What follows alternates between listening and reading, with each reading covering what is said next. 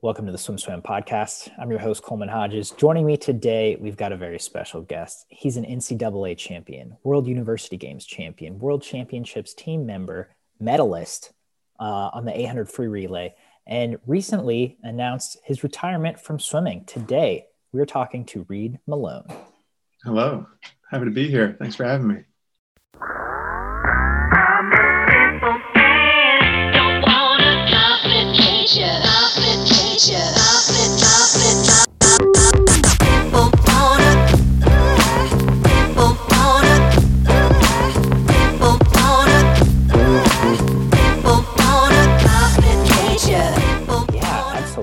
So you made this comeback and on your journey, you're trying to make the 2021 Olympic team. You retired after the 2016 trials. You took some time away from the sport. We're gonna get to all that eventually on this podcast. But you recently announced your retirement just a few months before trials. And I'll just let you kind of have the floor and tell me about what went into that decision for you. Yeah, I was dealing with my left shoulder has been bothering me recently, and it would kind of tweak out at practice sometimes, but I kind of just went through it and thought that I could, last out to the trials at least. I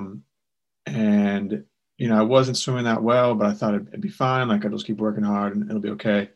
And then about 3 weeks ago at practice, we were doing like hundreds fast, and I was splitting the lane with someone, and he kind of forgot that we were splitting the lane. I came off the wall and we just nailed heads, and I got a pretty bad concussion.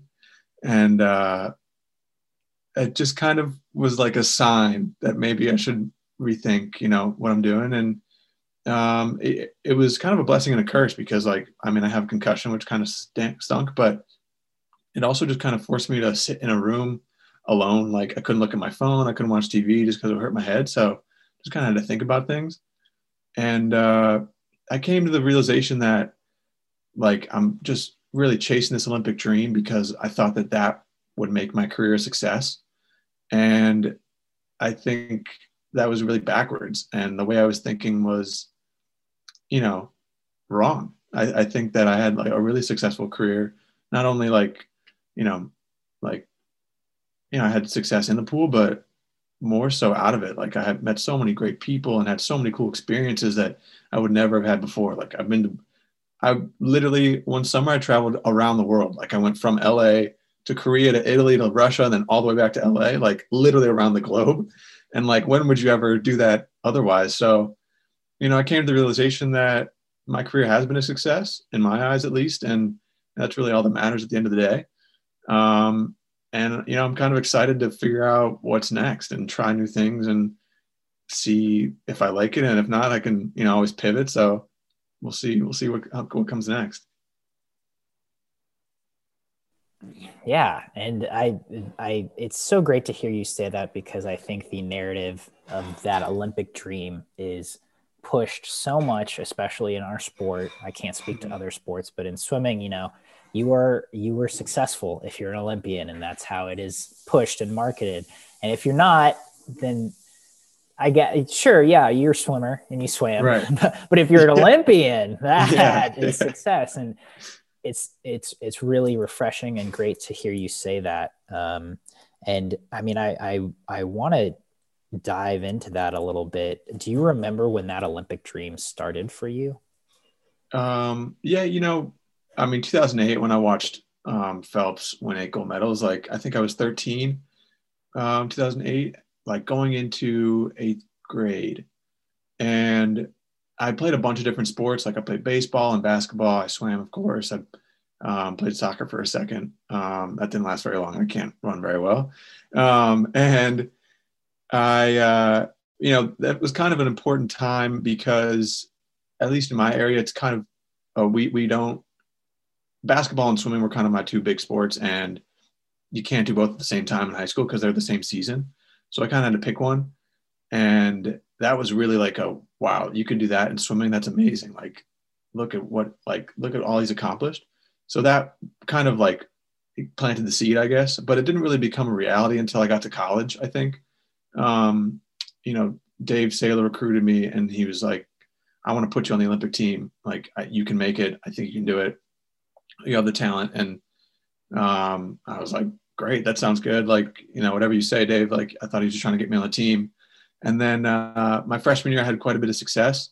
And that summer, I made the Pan Pac team, and I was like, whoa, this could be a real thing. Like, I was on a team with Lochte and Phelps and like Mac Reavers and all these people that I had looked up to for so long. And I was there. I was like, wow, this could be a real reality. And then I made the world champs team along with the Pan Pac team and got to win a silver medal. And so I guess it didn't really become like a real goal until college, but it was always kind of every kid wants to make the Olympics and win gold medals. So yeah, I guess not till college, to answer your question. Yeah. I mean, and that's a great anecdote, because again, you got to be on that team. You got to, you didn't get to be on an Olympic team, but you got to be on a team with the same people, right? Yeah, And exactly. I mean, did you get to interact with them much in terms of just asking them about, what their experience, not just on an Olympic team, but on a national team was like, and takeaways you got from just being around those veterans? Yeah, I was pretty shy on those trips. I didn't really, at least around, those guys. So I didn't say much. I was at Pampax, I was in Bob Bowman's training group, like in the staging camp before the meet. And, Michael was in our group, and I didn't ask many questions. I just kind of observed what he was doing and listened to like everything he said. And the biggest takeaway I had was that like, he doesn't really worry about all of them don't really worry about like what other people are doing.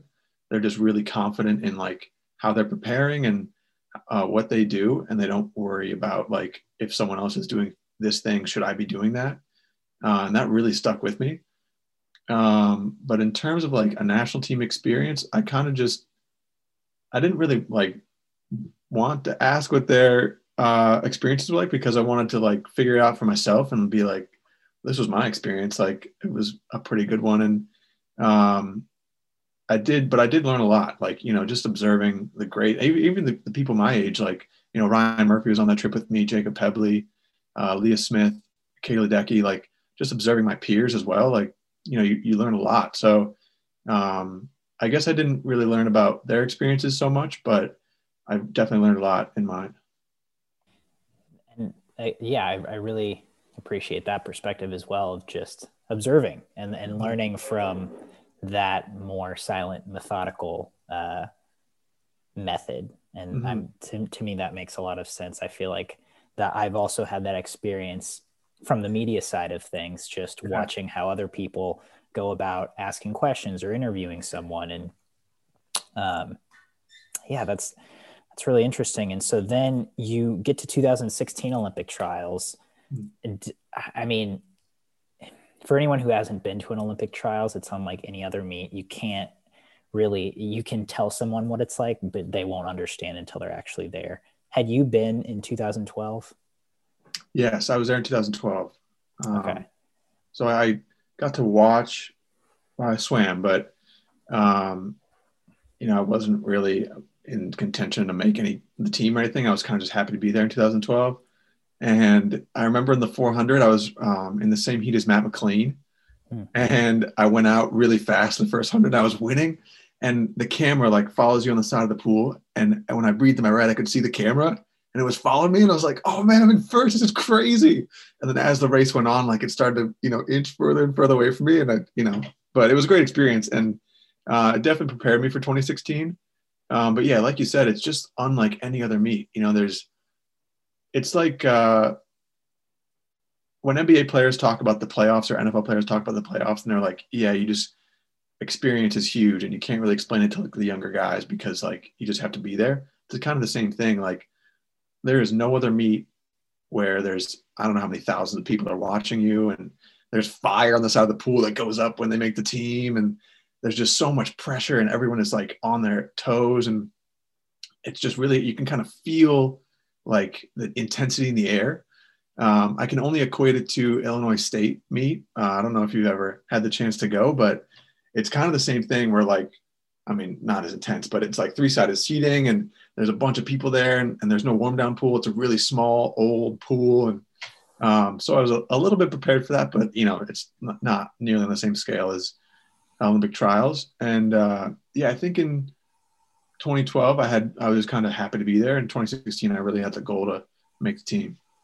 Yeah. And Illinois State, Ohio State, high school state, Yeah. two Mhm. two meets that I've heard a lot about of that I would love to go to one year because, like you said, it's just three-sided old pools and it's people are getting so intense. Yeah, Um, it's crazy. and I mean, it is crazy. I've had the privilege of going to the last two Olympic trials, and yeah, it's a meet. It's indescribable. It's Mhm. you can cut the tension in the air, Yeah, and absolutely. I mean, as a you had been in 2012, but as a contender, Mm. what was the pressure like for you just in your own head? Yeah, I think yeah. So I was seeded fifth in the 200 going into the meet. In top six make the team. So yeah, in my head it was like, oh, I gotta perform. I gotta do this. I gotta make the team. And it wasn't so much, you know, most of the time when I like approach a meet, at least before that meet, it was just like I've done the work. It'll work out. Like, and if it doesn't, it doesn't. That's okay. But in 2016, it was I kind of changed that, and I was like worried about if I prepared enough and if my taper was right and if I was lifting enough and just all these little things and if I was eating right leading up to the games and getting enough sleep and just starting to stress about the little things that I was doing right but was still worried about. And I think that just took a lot of emotional energy out of me. And then when I got to the meet, I had kind of like not on purpose, but the way I swim most of my races was kind of I was a back half guy. So like my 200, I would almost even split. My 400, I would also almost even split. That year at Pac-12s, I won the 500. I think I was out in 207 and came back in 204.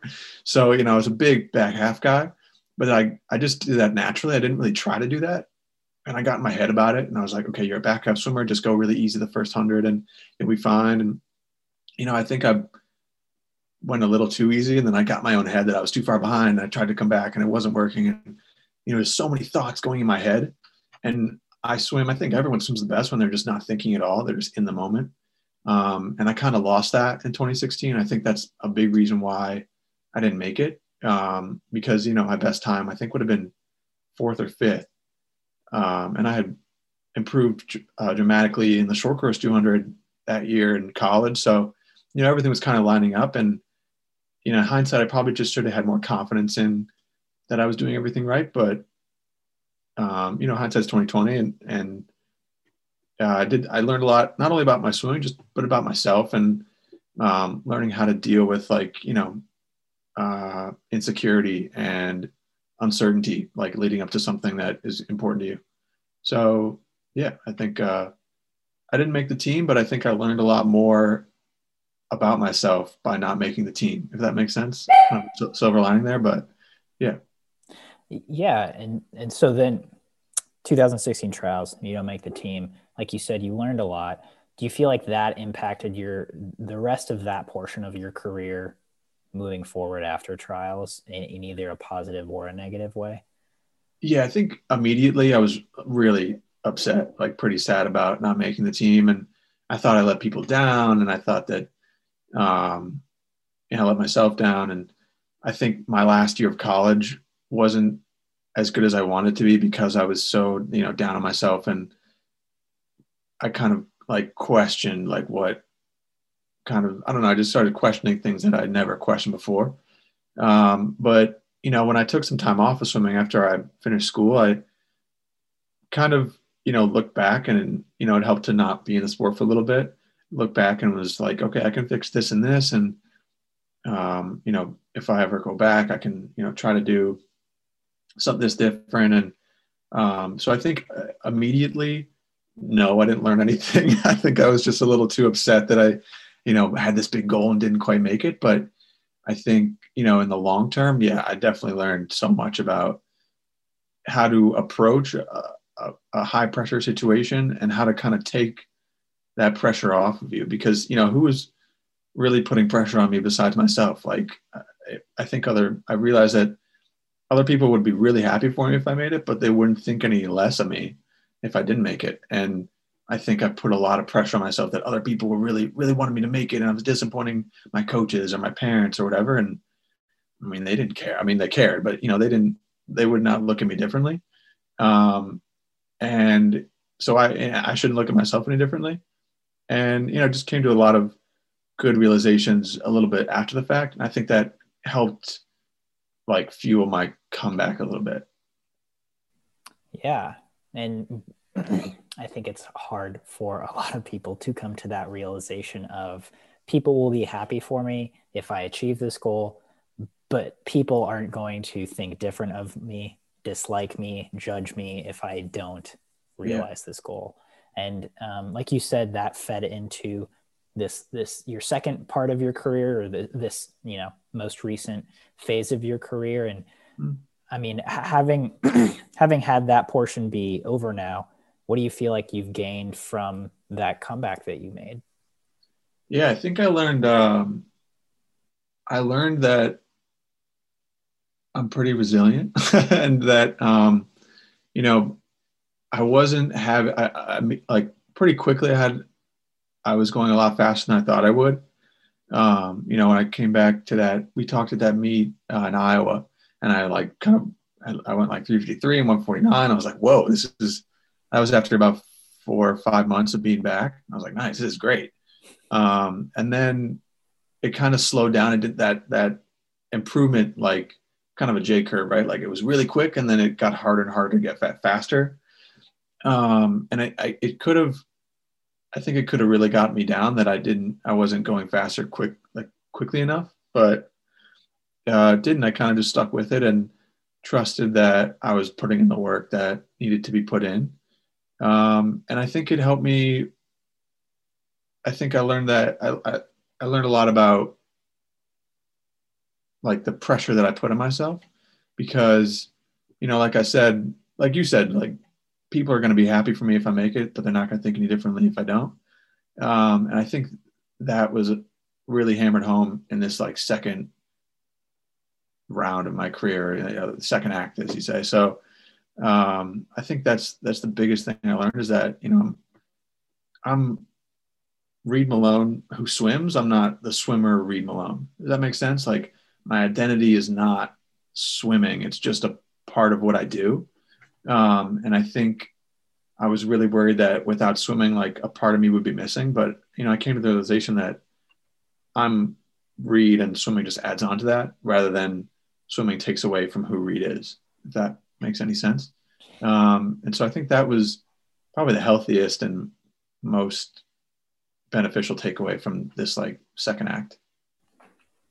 And do you feel like during the second act, the comeback, that you were able to swim more freely and train more freely and just live your life outside of swimming more freely because of that realization?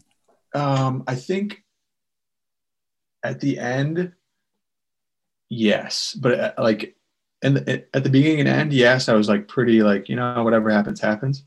But in the middle, I was like a little worried that wasn't improving fast enough. And then I, you know, kind of took a little bit of like observation and introspection to be like, you know, like it's okay. Like this isn't the be all end all. Like it's really not everything you've cracked it up to be.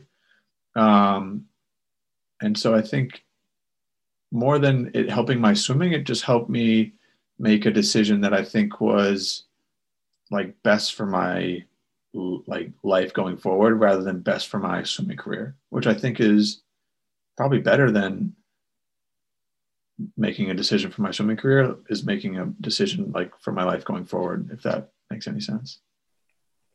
Definitely. I think I've had similar conversations with a lot of current swimmers, with swimmers who are maybe in the latter phases of their career, and swimmers who are no longer swimming. But it's like, you're going to have a life after swimming. Yeah. And that's going to be the majority of your life. Yeah. Yeah. And Yeah, so, absolutely. You know, and, realizing what you've learned from swimming and being able to take that into your new phase of your life, I think is really empowering. Like I feel like really confident in my ability to be successful in whatever I do next because swimming has taught me a lot about, life in general. Like, you know, you we we do all this like really nitty gritty work for like this one meet at the end of the season, and it can seem tedious. The work can seem tedious, and it can get old, and you get sick of it. But then it's so worth it at the end because of the reward. And I think that's in any job or anything, really anything you do, there's gonna like it's not all gonna be like really easy work and you're gonna enjoy every second of it. Like there's gonna be times when you have to be, you have to grind and be like gritty and but the reward at the end is going to make all that like uncertainty and like I don't want to say bad times, but hard work, some like worth it. And so I'm confident that like whatever I choose to do next, I have the building blocks to make make it happen, whatever that may be. Yeah, and you've already built some of those blocks. I want to take it back to. I know we talked about this at the Des Moines Pro Swim in 2020, March 2020, when you were making this comeback. But you stopped swimming in 2017, and you had a rich life outside of swimming. I want to revisit that for the audience who isn't aware. Once you graduated from USC and stepped away from swimming, can you tell us a little about where life took you then? Yeah. So I was in New York after I was done with school, and I was working for the Late Show with Stephen Colbert, and I was basically just a gopher. So whatever they needed, if it was coffee or like a spacesuit from some sketch, like I went and got it. And I was part of the production team, which is kind of like the you oversee every aspect of the show. So like you check in with the writers and see if they need anything, check in with the props department, see if they need anything, or the graphics and like the fashion department, everything. So you're kind of everywhere, which I loved. Like I love to learn like everything about the show I possibly could. And it was such a wild experience because like I was helping produce like the show that was seen by millions of people every night. And I got to meet Stephen Colbert, who's like a hero of mine, and meet all these really interesting and cool people and had these crazy experiences with all those cool people. And, just, going, relating back to swimming, it wouldn't have been possible without swimming because they saw that I was successful in the pool and I was, successful out of it. And I had, like I said before, the building blocks to be a good gopher and a good person to kind of move up through the ranks if need be. And, like I said before, there's in swimming, there's a lot of nitty gritty. That job was all nitty gritty. Like it was all just, you're running 8 blocks to get this thing because it's a nightly show, right? So if I have to go get that spacesuit and it's 20 blocks away, I got to go get that in like under 30 minutes. So I got to like run there and run back or like take the train and, just be quick about it. And that's hard. Like it's it's a really high pressure situation, even though I'm so low on the totem pole, like it kind of all starts with that, because if I don't get that, then that sketch can't really be done. So it taught me a lot about, or I guess it reinforced a lot of the stuff I learned in swimming where like, you have to be on if you're lowest on the totem pole, you got to work the hardest to get up to the top. And while you're there, like you got to make sure that you're putting in every effort you possibly can, because if you don't, you'll look back at the end result if it's not as good as it could be and be like, well, what could I have done better? Yeah, and I mean that's a great story. I love that you work for Stephen Colbert. That's so cool. And then what did you end up doing next that kind of carried you back to swimming for that second time? Yeah, it was just I was still working in New York. I watched the US Open in 2018, and it was the first time I had watched a meet again. Or I think it was, I don't know if it was called US Open or Nationals, but regardless, I watched the meet and I was like, man, I really miss swimming. And about a month earlier, Jeremy Kipp had called me and he was like, hey, I think I'm going to take this Northwestern job, and I'm thinking about hiring your old club coach, Andrew Hodson. What do you think of him? And I was like, yeah, he's a great guy. He's a great coach. I think that he'd be a great asset. And then it kind of got me thinking, like, wow, like they're back in Chicago, like where I'm from. I stopped swimming because no sponsors really approached me, and I couldn't really afford to do it anymore. And this way I could move back home and not pay rent and just kind of swim. And just kind of like planted the seed in my head a little bit. And then I watched US Open and I was like, man, I really want to go back. And so I called Jeremy and I was like, hey, I think I want to come back to swimming. Like, would you, like, could I train with you guys? He was like, yeah, of course. Like, that's no problem. I would love to have you. And so, like, maybe the next day I went into the late show and I talked to my boss and I was like, listen, this has been an amazing opportunity. I would like love to continue this later on in my life, but I have a passion for swimming and I just kind of want to follow it. And they were so nice about it because they had followed their passions. You know what I mean? Like there's not it, once you get to the top, of course, like once you're Stephen Colbert, an executive producer of the show or whatever, like you're making good money, like it's a really good job, but you kind of have to follow a passion to get there, like be really passionate about it because it's a hard, like you're not making much money as what's called a PA, a production assistant. You're not making much money there. And then you become a producer and it's kind of, you really have to love it to stay with it. And I kind of related that to swimming and, that he really understood. So I was really happy that they were so supportive of me to like, transition back into swimming. But it wasn't like wasn't a new opportunity I was doing that inspired me. It was just kind of watching swimming again. And maybe it was like the addict of swimming in me that just wanted to be back into it. But yeah, that's really what motivated me. Just watching, all my friends that were still in the sport, still have success. So I was like, I can do that. I can still be successful. I know how to work hard. So, and the stars kind of aligned for me. So I thought I would jump at that opportunity because why would I not do something that I love for as long as I can? You know what I mean? Absolutely. I mean, yeah, especially like you said, with a situation where you get to train with your old club coach, your old college coach in your hometown, live rent Yeah. free with mom and dad. I mean, like, why? Who? Yeah, makes And he total hired sense. Megan Hawthorne, who I used to swim with. So like it Oh, was just like it was a family affair. It was great. I mean, yeah, that's who wouldn't jump at that opportunity. Yeah, yeah. So, and on that note, I want to take it back even a little further and just kind of revisit some of your highlights. When we were kind of asking you what went into this retirement, you had told us that it was about the people for you. Your career was really heavily influenced by the relationships you made, and that's why you always kind of liked relays better than individuals and performed Yeah. better.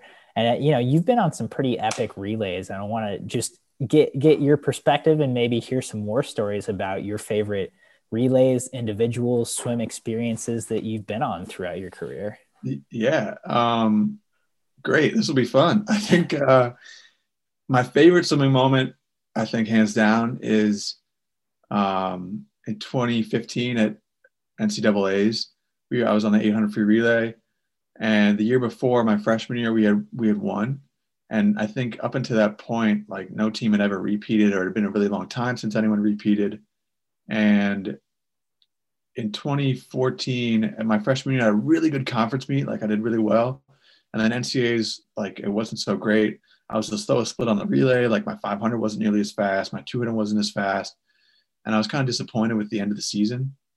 But then I had a good amount of success in the summer. I made the Pinback team, like I said before. And so going into that year, I was a lot more confident in myself. And we only lost one guy. We only lost Dima Kolopayev and replaced him with Michael Damagala. And that whole year, that was all Saylor was talking about was we got to repeat. Like this is the sign of a really good team that works really hard because, back in my day, the 800 free relay was the same day as the 200. So that was the grittiest event, like that's the third 200 of the day. I didn't make the final that night, so it was only my second 200, but that was my favorite race because, we were behind and I just love the team aspect of swimming. Like I know it's an individual sport, but for me, it's pretty hard to just like do it alone and not have anyone to like converse with or, kind of be miserable with in the thick of it. And that year we worked really hard. We had won Pac-12s that year for the first time in a really long time. I think like 37 years. And, you know, 3 of the 4 guys on that relay were in my class and we were all really close. So, and like, you know, for people who haven't seen it, we were ahead and then we were tied and then we were behind in the third leg. And I jumped in about a second behind and I ended up coming back and winning. And there was a hot mic there and like there was a microphone right by the block and I went up and I was like, F yeah, let's F and go. And, you know, it's kind of like it got caught on the mic. So at the time I was like, oh man, that was bad. I shouldn't have done that. But like looking back, it's just really funny to watch. And I got a great video from all my teammates back at USC and it's like sitting in the swim house watching it. And like to see their reaction from it was like, oh, it made me so happy. Like that's just the best part. If I can, you know, make those people that I really care about happy with like this one swim I did in 1 minute and 30 seconds, like just makes me so happy. So I think that's my like warmest memory for sure. I think and it was everything that I wanted to be. But my problem, a close second, is in 2012 at our Illinois State meet. We were the first team, at least public school, to go under 3 minutes in the 4 free relay, which was great. Which was like to set a national record and like do all that stuff with guys that you've known since you were like 8 years old. Like that's a trip, man. It's crazy. So that's definitely a close second in terms of relays. But I mean, there's so many cool experiences, man. Like world championships, like how could I not talk about that? That like I'm on a relay with Ryan Lochte and Connor Dwyer and Michael Weiss is on that relay too. And you know, you step up on the blocks and like I wasn't really thinking about like the moment. And then I got up on the blocks and I saw all these people and like it's so loud. I'm getting goosebumps thinking about it. And it's so loud and the race is so close. And you hear the announcer and he's speaking a different language and you're like, oh man, I'm at world championships. And like just that like adrenaline rush just like pushed me to like, yeah, I think I did pretty well. I think I was like 146, which was the fastest I'd been at that point. So we ended up being the first team to lose that relay in a really long time, but you know, that's okay. It was like, you know, not about the end result. It was just, you know, like I said, the experience. So I think those are probably my top 3 like relay moments. Those were lasting memories for sure. And it's so great to get the context on that. I remember the NCAA relay in 2015, just to add a little more context. I think that was when the NC State men were like coming on really hot as a program and they were chasing a relay title. Like yes. really highly. They really wanted it. It was something the program had never seen. And like, I think they were the team who you were in a tight race with and they were ahead at one point. And then to have you deny them of that yet again, it's just like, oh man. Yeah. And in the moment I was so pumped. Like I was celebrating, I was flexing, I was like splashing the water. And then I was like, oh man, like I raced Simonis Billis, who's like one of the nicest dudes in the world. And I was like, after I was like, dude, I'm so sorry. My emotions got the best of me. And like they had such a tough meet in terms of relays because they won the 2 free relay, but got DQ'd. Mm-hmm. Then they lost 8 free relay because I came back on them. And the 4 free relay was super tight between us and them. And we ended up pulling it out. So it was such a tough meet for them. But then the next year they got their first relay title and, you know, the rest is history. They've been on a roll ever since. So, yeah, just an added storyline. You're right. It was a lot of things just coming together at the same time, and I think that's why it's probably my favorite moment. Absolutely, and again, it's great to hear your perspective on that 2015 World Championships relay because, like you said, it was the first American team to lose that relay in a while, but hearing your perspective, it's like, well, who cares? Like you get goosebumps and there's the crowd and it's like you're at World Championships and it's in that moment. And again, that goes back to you saying like, my career isn't just based on me making an Olympic team. It's like my favorite moments aren't based on just winning. You know, it's about the experience. It's about what you gain from it. And it's about being in the moment. Yeah, for sure. Taking it for what it is. Yeah, absolutely. And even beyond like the experiences that I had swimming, like my favorite times are just like when we had a swim house at USC and everyone would just come over on like Sunday mornings or like after a Saturday practice and we'd all just kind of hang out and, you know, just like, I don't know. shoot, I don't want to swear, but just like shoot the stuff and just like hang out and be together. And that's my favorite. Those are my favorite moments for sure. Like just joking around and being around like your closest friends, and like those who didn't live in the swim house lived right across the street. So I'm literally a minute walk away from anyone I want to talk to. So I think those are my favorite moments. And like, and even in high school, like goofing around the locker room or like on the national teams, like playing poker at night and like just like hanging out with my heroes at the time, like, just the small experiences beyond just in the pool. I think that is what I meant by like making my career a success, like the world championship relays and the national titles and whatever, those are great. But it's just like getting to know people you really care about even better, and like having shared experiences that you can look back on forever, and like creating bonds with people that, when I talk to my old teammates, it's like I never left them. You know what I mean? Like we just pick up where we left off. And I think that's really rare. I don't know where else like you'd be able to cultivate that kind of relationship. And it's just that's what makes, I think, my career pretty special. Now I've got goosebumps. That's very, very, very well said. And for anyone listening, especially younger swimmers who are still in the sport right now, just, take a minute and realize what you've got right now. And it's not all about making that national team or Olympic team or, high school varsity team. It's about getting to know your teammates and just being present for that and what you've got in the here and now. Absolutely. That's great. So to wrap things up here with you, Reed, I got to ask, do you have a plan moving forward? You going back to New York to the Late Show, or, what's your plan for right now, at least? I think I'm putting like the Late Show stuff on hold. I think that, just based on kind of my personality and, what I learned from swimming, I think I want to go into sales. Like tech sales really intrigued me. And so I drove back. I have to tell this story because it's an insane story. I drove back from San Diego to Chicago, and I was going to stop at like the Grand Canyon.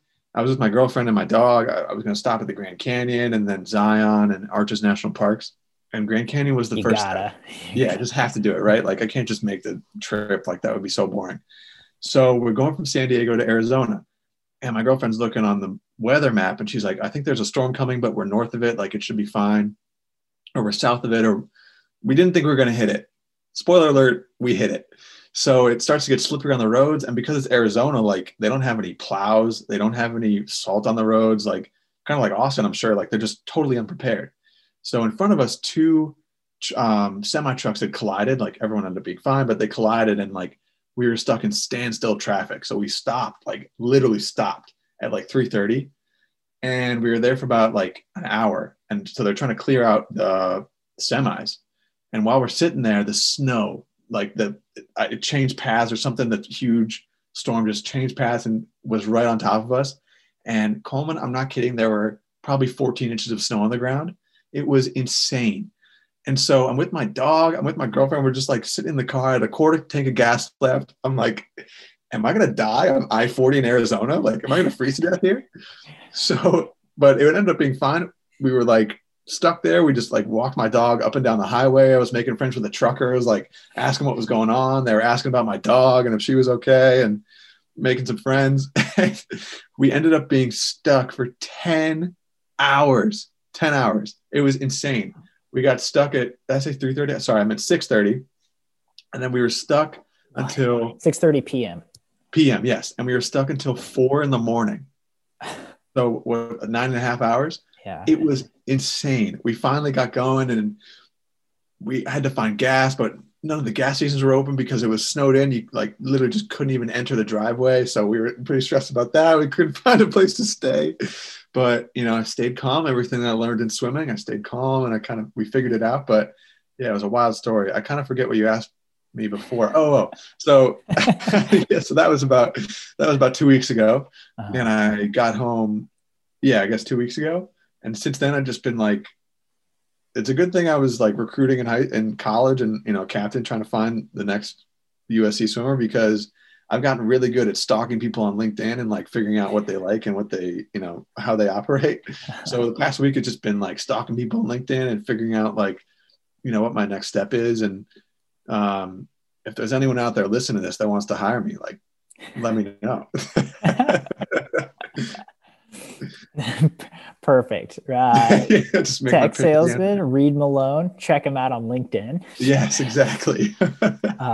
Well, Reed, it's always great talking to you. It was great getting your perspective on a very successful swimming career, in the pool, out of the pool.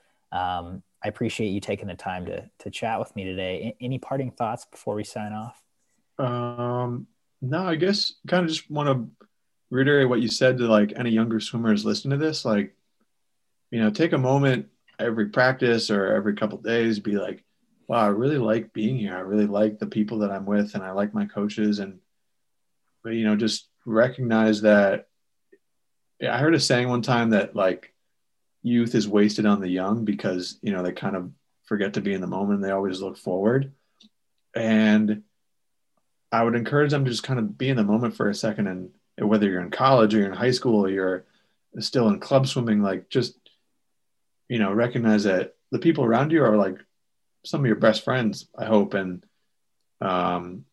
just really cherish that, because it goes away and then you really miss it. And that, that's kind of what happens, I think, in life at every stage. But, I really miss those days when, we were sitting on the couch and on a Sunday morning in the swim house and just kind of hanging out with everyone. And I look back fondly, of course, but, sometimes I wish that I really cherished those moments a little more. So I'd encourage everyone to do just that. Not even in swimming, just in your regular life. Like that's another lesson I've kind of learned, is recognize like life is pretty cool and you're doing a cool thing no matter what you're doing. So I just like to reiterate like that thought you had earlier.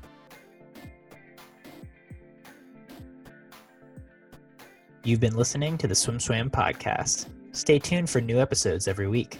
You can take Swim Swam podcast on the go by subscribing on your favorite podcast platform. Look for links in the description below, and be sure to subscribe to our YouTube channel for more videos as well.